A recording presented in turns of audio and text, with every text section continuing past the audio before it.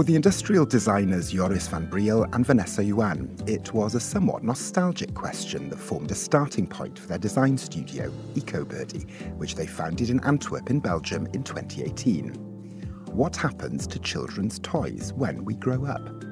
The answer, if the toys in question are made of plastic, troubled them. The plastic most toys are made of is tricky to recycle. Most plastic toys are made from a variety of different plastics in different colours, which makes the process of repurposing them difficult. So they decided to use discarded plastic toys to design another item for children, the options for which on the market at the time were limited and not particularly fit for purpose. An ergonomic, untippable children's chair made entirely of plastic recycled from children's toys. The Charlie Chair, as it's called, has gone on to win multiple design awards and is now in museum collections too, including at the Brussels Design Museum and the Victoria and Albert Museum in London. But EcoBirdie's small but fine roster of design objects, all of which are made entirely of recycled plastics, is growing and now includes a chair for grown-ups and even dinner plates made from the repurposed plastics of food containers. You're listening to The Entrepreneurs with me, Thomas Lewis. This week, we speak to Joris van Briel and Vanessa Yuan, founders of EcoBirdie.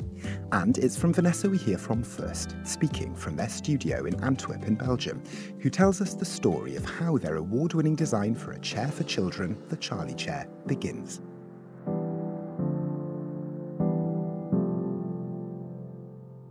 So Charlie is the name of my godson. It's also Joris's nephew. Yeah, my Yes. nephew. So Charlie's biological mother, my sister-in-law, she asked me to be the godmother when she was pregnant. So she asked me, Vanessa, you are a designer, you know a lot of furnitures, in furniture industry, you know a lot, and can you recommend any kids furniture I want to buy for my older son? And I tried to look into that, and I couldn't find, I made some suggestions, but she was not very satisfied. In the end, she found one, was very dangerous for the child. So the chair keeps tip over every time when the child get on the chair. And I was so surprised to see it as a product designer because we do so much study or economic for normal sized people in everything. But for kids, they need something better. But they are not. They are not exist. That moment when we decided to make a kids collection, and I had decided we are going to make the best. And we'll dig into that award-winning design for the Charlie Chair in a moment. But Joris, to bring you in here, perhaps you could outline for us the remit you wanted EcoBirdie to have when you started the studio. Yeah, EcoBirdie is a company. We redesign plastic waste, and we do that to stop the plastic pollution. We create products out of plastic waste with a function and a purpose to do good. So EcoBirdie tried to make recycled plastic beautiful. So we try to turn waste material into beautiful products, beautiful and functional and sustainable. And our brand is believing the ethical Ethical values. values. Yes. And you each had your own careers as industrial designers before setting up your own studio in Antwerp. When and why, perhaps, did you decide to take the leap and set up your own studio? And what kind of setting is Antwerp to do that in? We both started it as a career as industrial designers in the city of Milan, where we were working on consumer products. We have been working for a long time for other clients, and we became more and more aware of the environmental problem, the plastic pollution, and a feeling of a responsibility that we as designers can make a change. So in 2016, we started this research about plastic and recycle of plastic. So we found these reports from UN says that actually in consumer products, the plastic toys use plastic most intensively in the products. So maybe other sectors use plastic in their packaging or in the supply chain or in the retailer. But plastic toys seems like use most of plastic in the products. So recycle one plastic toys would about equally recycle maybe 1,000 caps of the bottle of plastic bottle.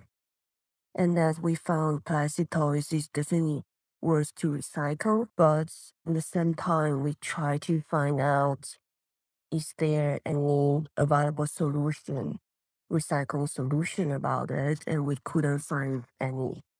And that's why we started with doing this research with a EU-funded subsidy, and we could develop technology to recycle plastic toys sustainably. So that was the starting point of EcoBirdie. I think in Antwerp, because it's relatively small, so we don't have the pressure or the competition of a big city. Like if you live in Milan, where are like thousands of designers around you, so we can develop our style independently. And also, I think the mindset here is more maybe a little bit more artistic than business based. We want to make more a difference in our creativity and then maybe in the numbers at start. We have a scene in the fashion, which are like inspiring also for us as a product designers, the way they work, and maybe opposite, it can also work. It's a historical city. So we have a long history in craftsmen and in painters, and that they're around us and also inspire us in a way. Our previous office was close to the antique stores. So in Antwerp, there is quite known street. It's called Kloosterstad. There's many vintage furniture shops. And we often talk about this. We say, look at that piece of that master, that piece of that master. It's very nice. We questioned ourselves if the master's pieces are still so nice from 30, 40, 50 years ago. So what should we do to be relevant as a product designer of today if anyway the master's pieces are still so beautiful and in front of us? And I think that's also about the time we started to decide we want to make something. If we're going to make a furniture piece, we have to make something really meaningful. And you found that meaning in the idea of reusing pre-used plastics, the conversation around which is pretty profound in many parts of the world at the moment. And you mentioned earlier that the plastics used in toys are particularly difficult to repurpose. Explain why that is, if you could. It is very challenging because toys are usually made of different components, also different kind of plastics bonded together. So that makes it challenging to separate them and to recycle them and to give them a new life. And that we found as an interesting starting point for our research project. The research project where we brought together as designers different industries, recycling industry, but also the plastic production industry. And we started with a new approach because the traditional recycling plastic is known for its grayish or greenish color. But our objective was to keep the colorful plastic toys, to keep the color in the new products. Yeah, without adding extra pigments. It's not only an aesthetic value of this, but this also has got an environmental impact. So we use less energy to make products with, let's say, our process than with the traditional recycling plastic process. It's such a clever idea, taking this material or these plastic objects that inherently only really have a lifespan for as long as a childhood lasts, and because of what it's made of, can't really be used again or turned into something else. If it is so difficult to recycle that kind of plastic, how did you go about finding the places or the people that could break down those toys for you then to turn them into this new range of furniture objects for children? Yeah, by collecting waste plastic toys, we learned about the complexity, but also about the products, and we had our own hands on the products. What are the technical aids we can add to the process? And we found the technology, and that we applied to the separation of the plastics. Or we are not only recycling the different materials, but also the color, and that makes that we can keep the original color what we wanted so much. So accurate sorting of material and color is very important in the process. And I think we combine manual and mechanical sorting in our process. This combination, we could achieve a good quality of the recycled plastic. And where do you source the plastics, the toys that you recycle and then use in your designs from? So in Antwerp, in Belgium, and we have this school program where we go to schools to tell students, kids about the story of recycling. So we made this storybook. The storybook is also actually based on a research of what are the most popular toys that every family should have. And we start with the most popular item is like a push bike. So almost every kid has that at home. So that's something very tangible for them and they understand that. So that story is about, okay, this bike was used but was left away because the kids changed their interest to avoid to be buried in the ground or to be burned in the oven. There's a better way to end or to transform his life is to recycle. So we tell the story and we afterwards we encourage children to bring their broken toys and we collect those toys. And besides, we also work with the bigger recycling companies. So they collect like the big garden toys, the slides or the swings and made in plastic or swimming pools, those kind of things. So they contain a really big and good amount of plastic, and those are very useful for us. It's so lovely, this involvement of children who don't need their own toys to be remade into something they can also then use. I wonder to look at the idea of the supply chain here, therefore. Is it fair to ask whether children are a particularly reliable source for your source material? How does the supply chain beyond those donations work? Yeah, of course, it took a lot of time to set up this system, not only about collecting toys through school, but also working with a very reliable partner in the recycling industry, and that made that we have could develop a model that is workable as a business. So of course there is a cost in recycling. It's more expensive than working with virgin plastic, but the offset is we think is worth it. And if those costs are higher, you presumably pass that on in part to your customer. How does that impact the audience or the customer base for EcoBirdie's products and the size of that customer base? Are they willing to pay a little more for something that is so imaginative in its design, so well made, a product that has such a charming and compelling story to it? Yeah, we believe that our product tells part of the story to our customers because people they can see that their plastic that we use is got a second life and they are conscious of it. And also, what we add is that we created the furniture for the comfort of the kids. It's made ergonomically and it's sturdy and then in the same time lightweight. So it's a good product to use. Then we also believe the only way to make a product sustainable is make the product with a really significant value. Now the value is not only on aesthetic, but also on the function of the product.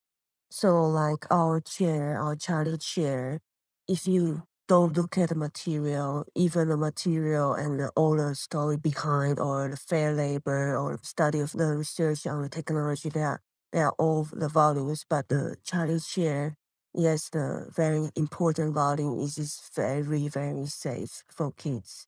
So every corner, every detail of Charlie chair is designed for providing the best comfort for kids. And like yours says, it's very sturdy. It's not easy to tip over, almost never can tip over. The weight of the chair is also studied to be matching to the Montessori educational method. So it's encourage self-learning and encourage kids to develop their motor skill independently. So those values, I think that's what we see. We believe if we add those values on recycled products, I mean, a product made with recycled material, and that's the real added value as a designer's job on such a furniture or product. And then if the product has such a value, then they shouldn't be thrown away easily.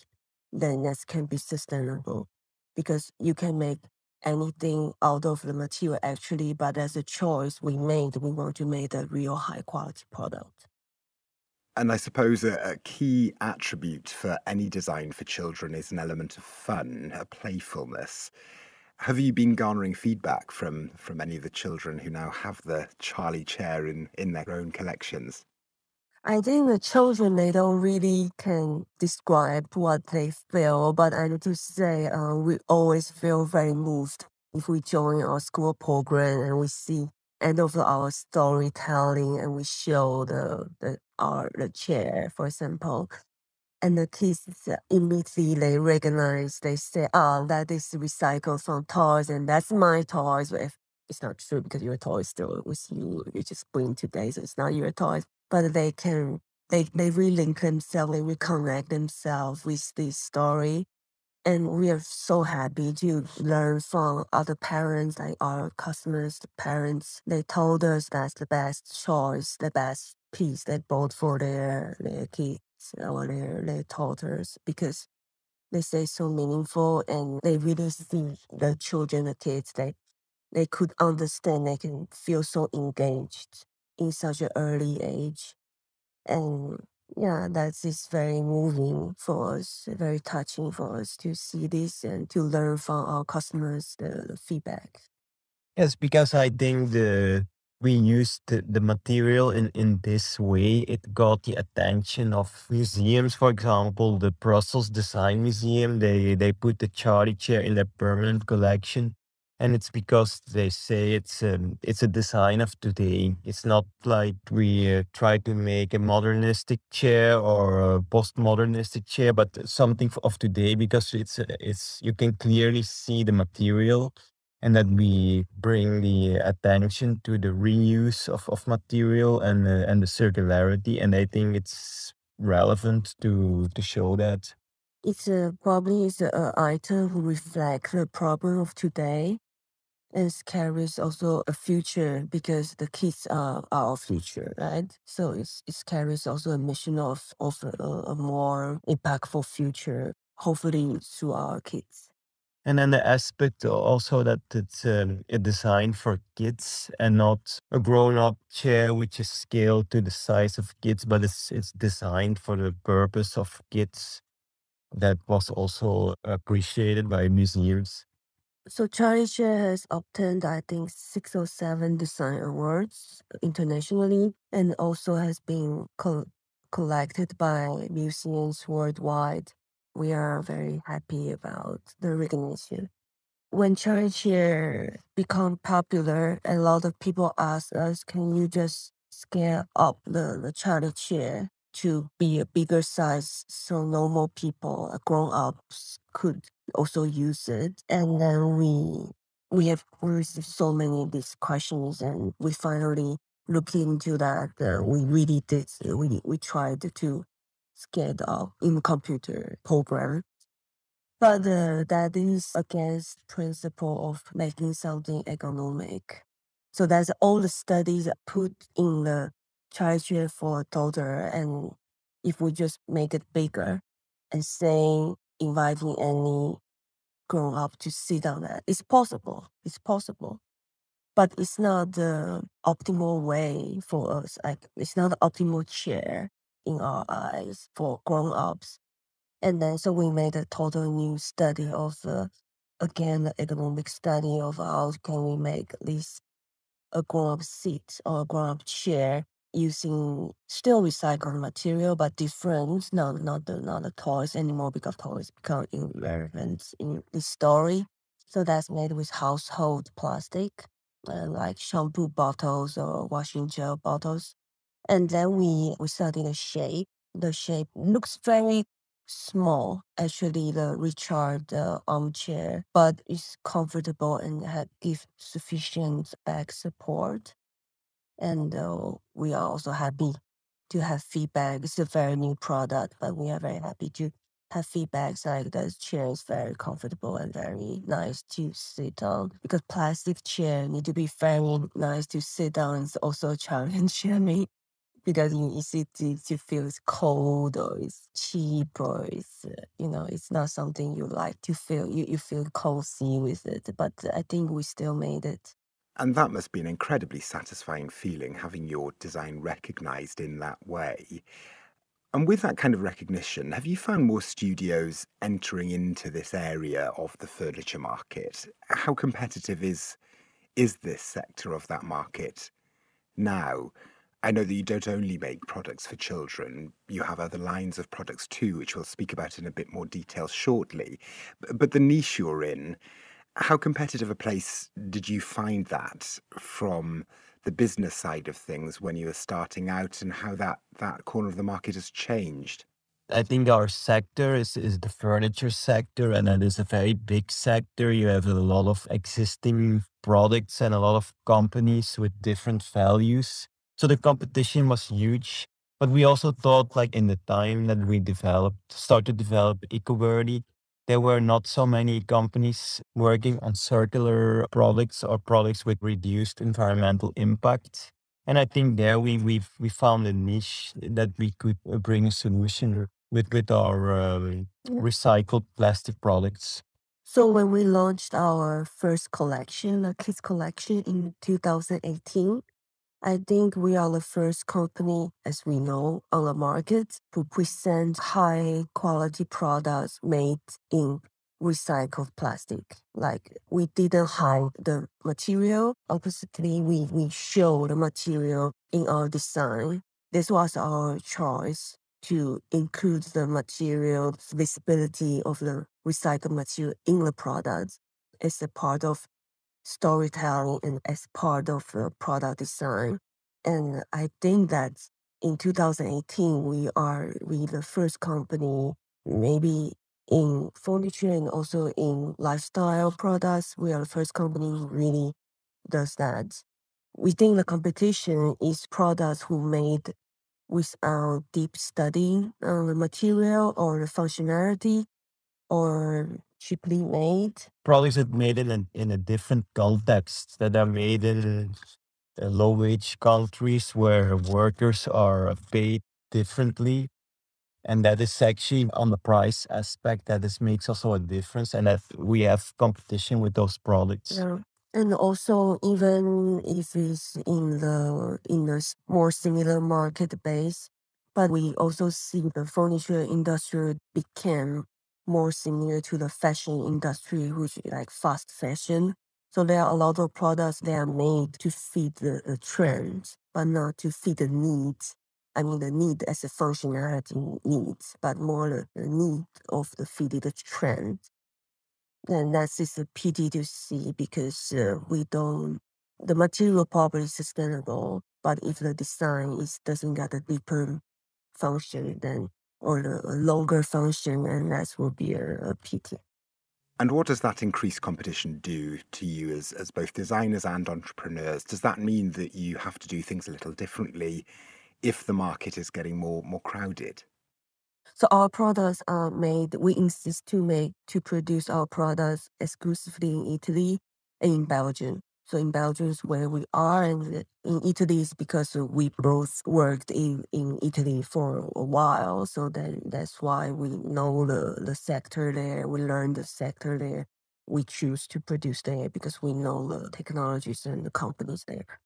As a production point of view, that is important for us to keep everything made in Europe or made in EU, where we know we are sure the social system or the labor system, this fair labor, and they are covered by a good social system. I think that's number one. And then we also work with a sheltered workshop. So in Belgium, so it's like for people who has special needs, people who maybe otherwise would difficult to find jobs. So we work with kind of organization. I don't think those decisions are actually made to be more competitive, but that is the decision we choose, the decision we made, making our company more close to the value we believe. Yeah, about the business side, we had to learn almost everything because we were like designers, creative people as a background, and we had to start to promote the products, but also sell the products and to build a distribution network. But we found very nice people who are with similar mind to work with, and that we appreciate very much to work with people around the world who believe in our products. And that makes us also to continue to think about new solutions, not only for kids' chairs, but we can develop also furniture for grown-ups and work also on new solutions, maybe also work on other materials. I think to become entrepreneur is definitely out of our comfort zone, like where we used to be, just as designers. That is definitely challenging. That's something we learned a lot. I think that definitely make us to become also better designers because we are more responsible on what we propose. And also we need to take care of the supply chain, the stakeholders, and that is a own learning process. But an important part of being entrepreneur, I think, is the scale of your production and business to be relevant. You need to think in an industrial scale. We like to make like one-off products or a more artistic approach, but only being thinking in an industrial scale, we can make a true impact on reducing plastic waste and collecting as much as possible plastic waste and turn it into valuable products that last long. The joy comes from the challenges, like the plastic was a dirty material. Our joy was to make it like people they think it's an interesting object to buy, and but it's actually a waste product. But we turn it into in a design product. It's hard. Sometimes it's become really hard because, like you say, it's a lot of challenges in the business side. But what always lights me up is still the we can keep this conversation with our customers and the appreciation of our products. Here, those from our customers, they are very encouraging. Yeah, that's almost like the best thing in doing this business. Yeah, we hope our products can speak for themselves. So we don't do so many ads. We don't do Google ads. We don't buy those social media ads. But we hope the products still can talk for themselves. And when they do, and that's a very big joy for me.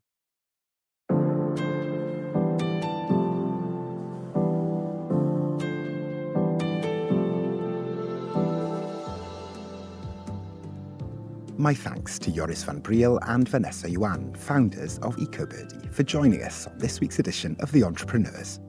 You can learn more about the studio's range of furniture and design objects by heading to ecobirdie.com. Today's programme was mixed and edited by Jack Dewars at Midori House in London. My thanks to him, as always. You can listen again to today's show or explore our archive of inspiring business stories from right around the world by heading to the Entrepreneurs pages at monocle.com/radio. And while you're there, you can also pick up back copies of the print counterpart to this programme, The Entrepreneurs magazine, which is published annually. I'm Thomas Lewis, and for now it's goodbye, and thank you very much for listening to The Entrepreneurs.